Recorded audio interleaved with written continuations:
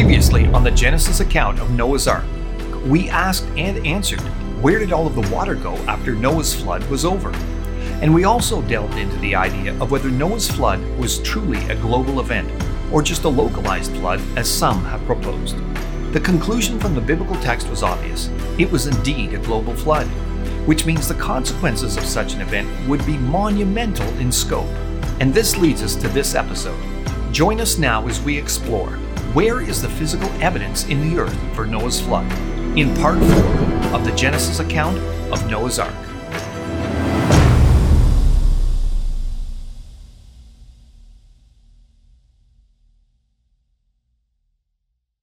There's no physical evidence for a worldwide flood. This is a commonly heard objection to belief in the account of the Great Deluge described in Genesis 6-9. And many skeptics believe this claim invalidates the Bible and Christianity. And they have a point. After all, if someone can't trust the beginning of the Bible, why should they believe the rest of it?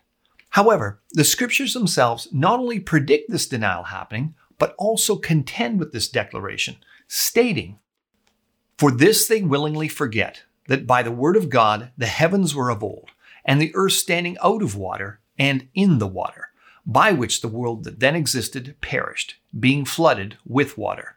2 Peter 3, verses 5 and 6. But back to the lack of evidence claim. Everyone accepts that fossil-laden rock layers cover the continents, and most of these were laid down by water. Could that be evidence for a global flood? Perhaps the problem is not lack of evidence. The evidence is right there in front of us.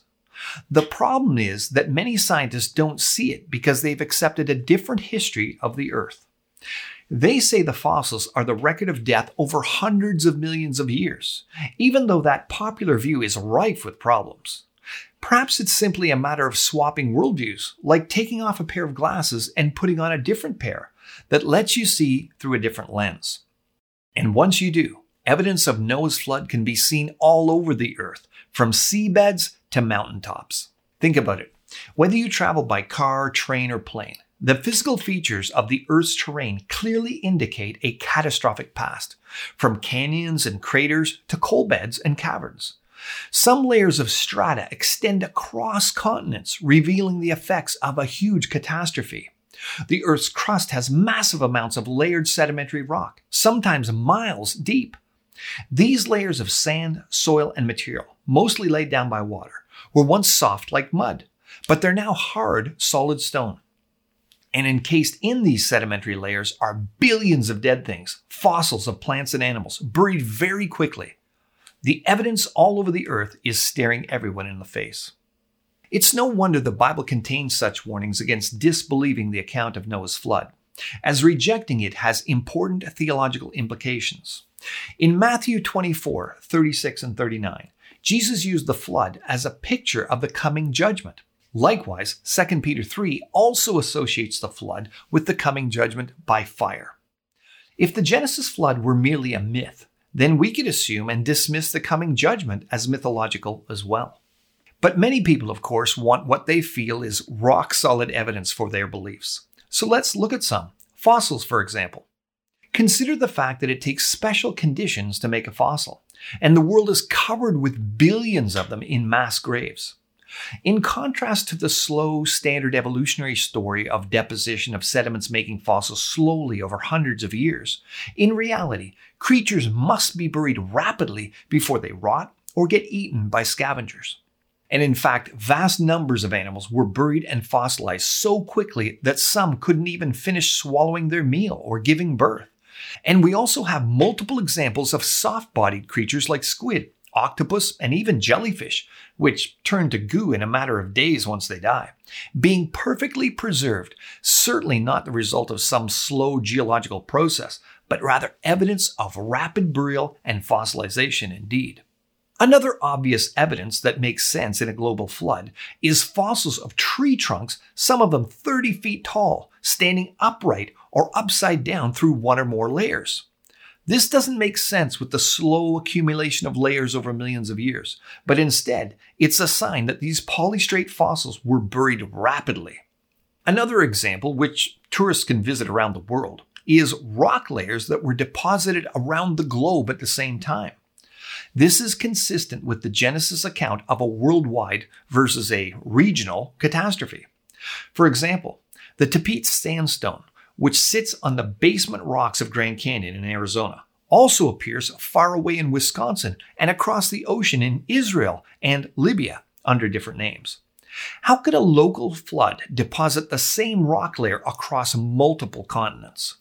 The Grand Canyon also contains multiple flat layers that are sitting on top of one another, without any evidence of erosion in between. Evolutionary inclined scientists believe these were deposited millions of years apart, and in fact, other deposits were laid in the interim in other places. For example, the Coconino Sandstone sits directly on top of the Hermit Formation, but there's no indication of any layer deposited between these two layers seen elsewhere. Supposedly, 5 to 10 million years passed before the Coconino Sandstone was deposited on top of the Hermit Formation without evidence of any erosion. The Coconino looks like it was in fact deposited immediately on top of the Hermit. Wouldn't you call this evidence for a global flood? Or how about this one? You can go to many places on the planet and see row upon row of consecutively deposited rock layers that were soft when deposited and then bent, sometimes drastically. Rocks don't normally bend, they break because they're hard and brittle. But in many places we find whole sequences of strata that were bent without fracturing, indicating that all of the rock layers were rapidly deposited and folded while they were still wet and pliable before final hardening. The Tepete Sandstone in Grand Canyon is folded at a right angle without evidence of breaking. Yet this folding could only have occurred after the rest of the layers had been deposited, supposedly over 480 million years, while the Tepete Sandstone remained wet and pliable. And there's so much more. We find fossils of sea creatures in rock layers that cover all of the continents.